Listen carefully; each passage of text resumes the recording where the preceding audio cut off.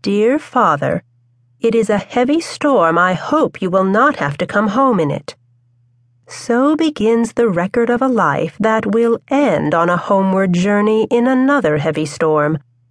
A life unusually full of words, both spoken and written. Sarah Margaret Fuller is 6 years old when she writes this brief letter on a half sheet of paper saved by the devoted and exacting father who receives it, next by his widow, then by their descendants. Which one of them thinks to label it first letter?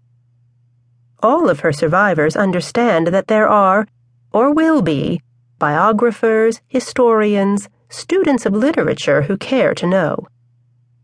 But first it is the father who treasures his daughter's message of concern, this lurching, unpunctuated parade of runes, from the moment he unfolds the page.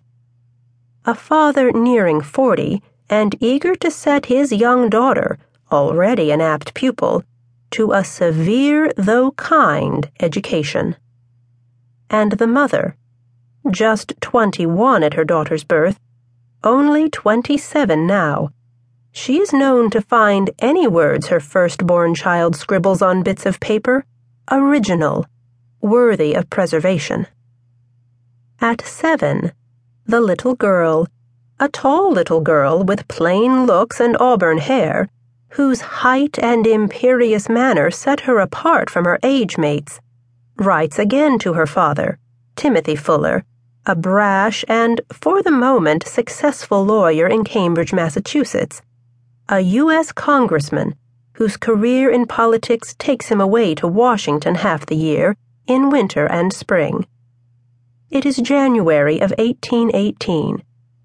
In the new year, the girl's concern for her father has transmuted into the desire to earn his good opinion, and so into more words, into the wish to show off her inquiring mind. I have learned all the rules of music but one, she writes now in a fine spidery script, and I have been reviewing Valpy's Chronology, a verse narrative of ancient and English history. And I should have liked to have been with you to have seen the pictures gallery at New York.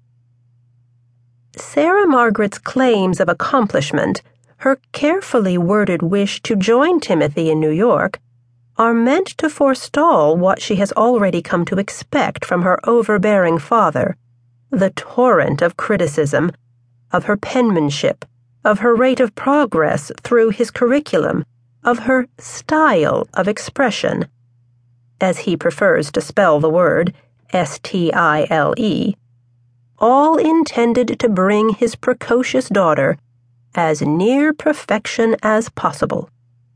Timothy, proud to have been a high scholar at Harvard, has been her only teacher, starting her on Latin at age 6, requiring that she recite her lessons only to him during his months at home, insisting she be kept awake until his return from work to stand before him on his study carpet late at night, her nerves on the stretch, until she has finished repeating to him what she had learned that day.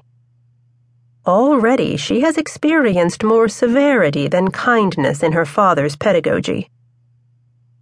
And so the anxious, eager-to-please 7-year-old Sarah Margaret Fuller apologizes to her father, a man with absolutely no patience for mistakes, as she will to no one else in the voluminous correspondence that follows after this second letter. I do not write well at all, and I have written every day a little but have made but little improvement, and I hope to make greater proficiency in my studies. But the verbs tell all. She has learned and reviewed. She would like to see and to make improvement. These verbs are hers. The nouns also: music, art, chronology, the unfolding of world events, the progress of society.